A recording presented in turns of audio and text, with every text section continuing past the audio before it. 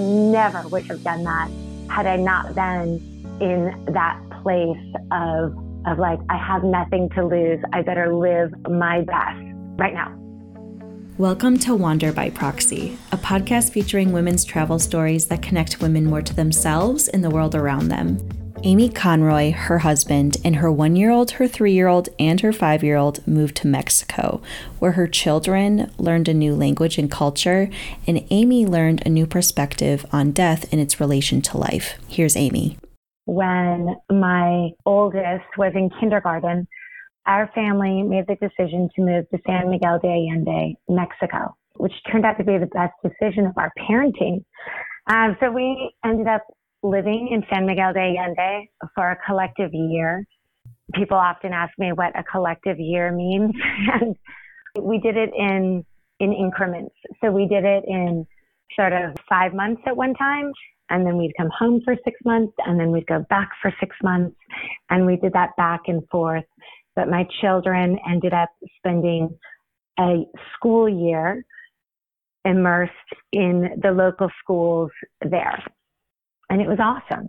It seemed like an unusual decision, I think, to almost everybody that we hung out with in Los Angeles. But most of the people that we hung out with in Los Angeles didn't really know that I had previously been a Central American archaeologist. So I felt really comfortable in Mexico. At the time, my husband was traveling a lot for production purposes, documentaries, and TV work. And we really wanted our children to learn Spanish. And we really preferred if they could learn Spanish within the cultural setting of a native speaking location. And we hadn't really planned on it, but after we were invited to visit San Miguel, we went there, we met people in the community, we were invited to a 4-year-old birthday party. We didn't know anybody, but everybody was so generous and warm and inviting that we just kind of fell in love with the place. And it was like, why not? Like, when else would we do this? They're so young. They're super adaptable. They can pick up the language really quickly. And I would personally love it. I would get to feel like I was doing anthropological field work or something. So it was a real bonus. It was an unusual set of circumstances that led us there. And since that time, I've really, looked back at the patterns that we followed and codified our experience a little bit more to make a greater understanding of it all. But truthfully, when we first went down there, it was half whim, half gut, half adventure and excitement. That sounds so fun. So what did your kids think of it? And what did they bring with them after all of that? They loved it. I mean, they loved it because it was so much fun. Every time we went, it was a great experience. We had friends in both places. So we all looked forward to it. But the second time when we went down there for a period of 6 months, my husband did have my daughter display everything on the floor that she was bringing with her. And it's this hilarious picture of dolls and books and a blanket, just really random things, like anything, a 5-year-old thinks that they have to have with them for 6 months. But when we came back, when it's all said and done, I mean, we brought back a dog. I would say that was one of our favorite recuerdos that we brought back. So we brought back our beloved dog, who is named Ola Ricky Fuente. And we brought back this deep love for Mexican culture. And they're all pretty near fluent. I'd say they're conversationally fluent. And we just, we generally look forward to the next time when we'll visit that city. That's amazing. And I'm glad. I like how your main souvenir is just like another member of your family, a dog. I know. It's a little ridiculous. That's awesome. And so when did your experience with Day of the Dead come into the picture? So when we started living there for a month on end and my children were at school, I wanted to become more involved in the community. The first place that we had met anybody that became our friend was at the local park. And over the years of going there for small periods of time, the park had become quite dilapidated from our first visit. And there was a group of moms I'd met that wanted to refurbish the park for the public community. And so I said, well, I'll help. I would love to help. which was the greatest gift for me because I ended up becoming even more immersed in the community and working with other local moms. And when we were able to accomplish that task sufficiently, we raised money, we obtained grants, and it was really exciting. But we all sort of transitioned into the next community volunteer project, which was they were conspiring for the very first Laka Laka festival. And it sounded very intriguing to me. I had no idea really what Day of the Dead was. But I started going to the meetings. I mean, partly, let's be honest, because it was super fun. The people there were very interesting. It is a community of artists and people who think outside of the box. And I was really inspired. And I was very engaged in the conversation because it was so stimulating to me. It was such a new way of thinking. And I remember coming back and telling family, like, oh, I'm going to help out with this festival. And they were like, we just don't get what Day of the Dead is. And I would try to explain it. And in trying to explain it so many times, I think helped me to really digest it and process what Day of the Dead meant. And how lucky for me that I got to do that in that space, because I would never have expected that only, say, 5 years later, my very own brother would end up dying at a really young age. And I look back now and I just think how lucky I was to already have been introduced to a different cultural concept to handle and embrace the death of my super close brother. So, I went to San Miguel looking for language, and I came out with this total different cultural perspective on death, amongst other things. Absolutely. What aspects of the culture helped you? I still grapple a lot with it, but I've had a lot of conversations with various tutors that I had or friendships that I have down there. And I think the biggest thing that I learned personally is that I somehow grew up in a culture of really planning for the future, making sure that I had a mortgage I could pay for and that we had retirement set up and it was important to save for college. All of those things were really great. But in the process of being so concerned about the future, sometimes I lost the ability to be spontaneous and really appreciate the present. And I think that when somebody dies then and you have no future to spend with them, all you have is the present. So while my brother was sick, I could really cast aside all of my concerns for the future and appreciate the moments that I had with him while he was sick. And then when he died, it didn't make it any easier because I had this other cultural understanding. I still grieve and it's still really hard, but I don't cast aside, but it's not taboo to talk about him. It's not terrible to remember all the things that made me laugh about him or the things that I thought could have been better or just his humanity. And I think that is what I love about Day of the Dead is that it sort of pokes fun at all the things we hold so near and dear in our present day, whether it be the mortgage or your really fine clothing or whatever your daily concerns, because everybody dies.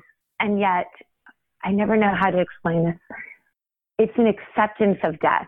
We will all die. Yet we can still appreciate the spirit of our loved one and celebrate that they're still there with us.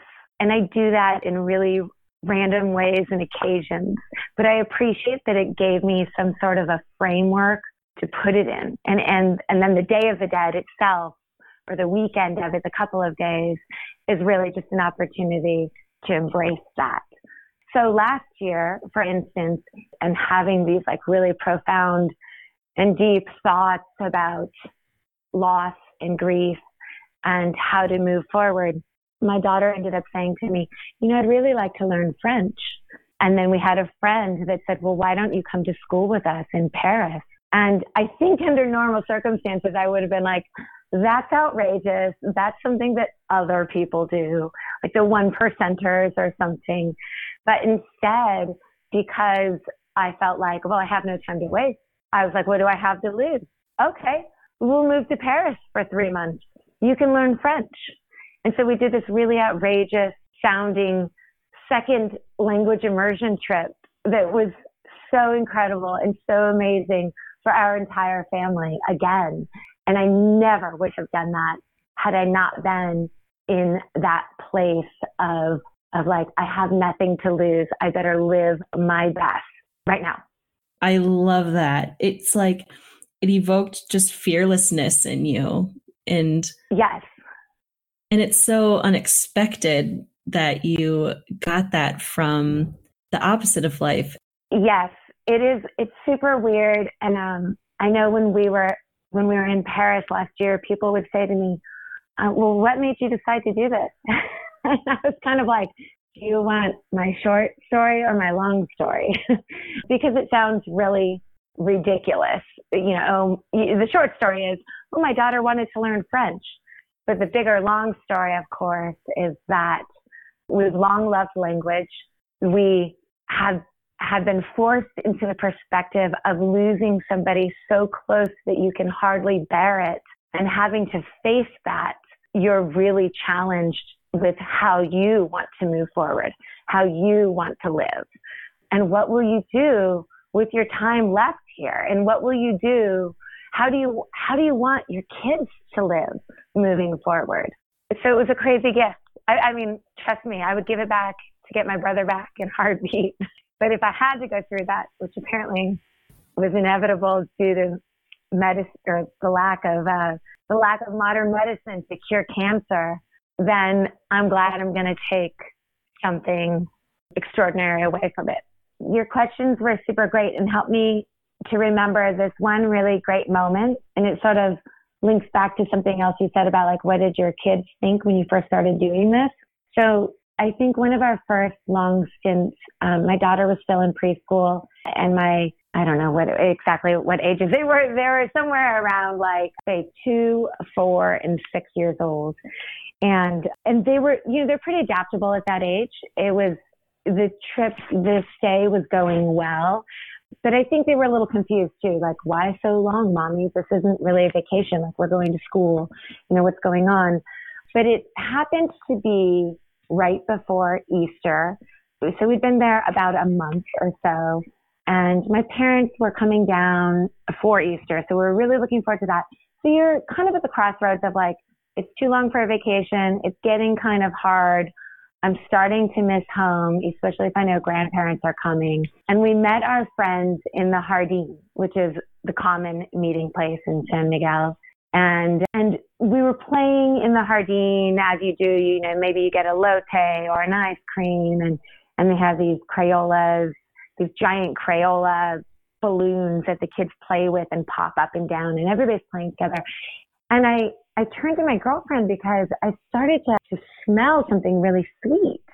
And I kept thinking that it was somebody walking by me with a lot of perfume on or something. I was like, what is that smell? And we couldn't figure it out. And as the sun set, we started to walk home all together.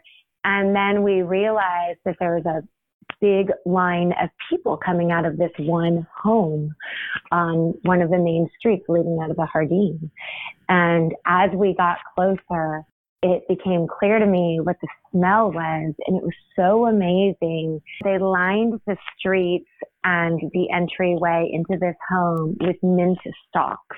And so they invited people into the central courtyard of this home. And as anybody walked on the mint stalks, it released the smell of mint and the other herbs that were laid on the floor.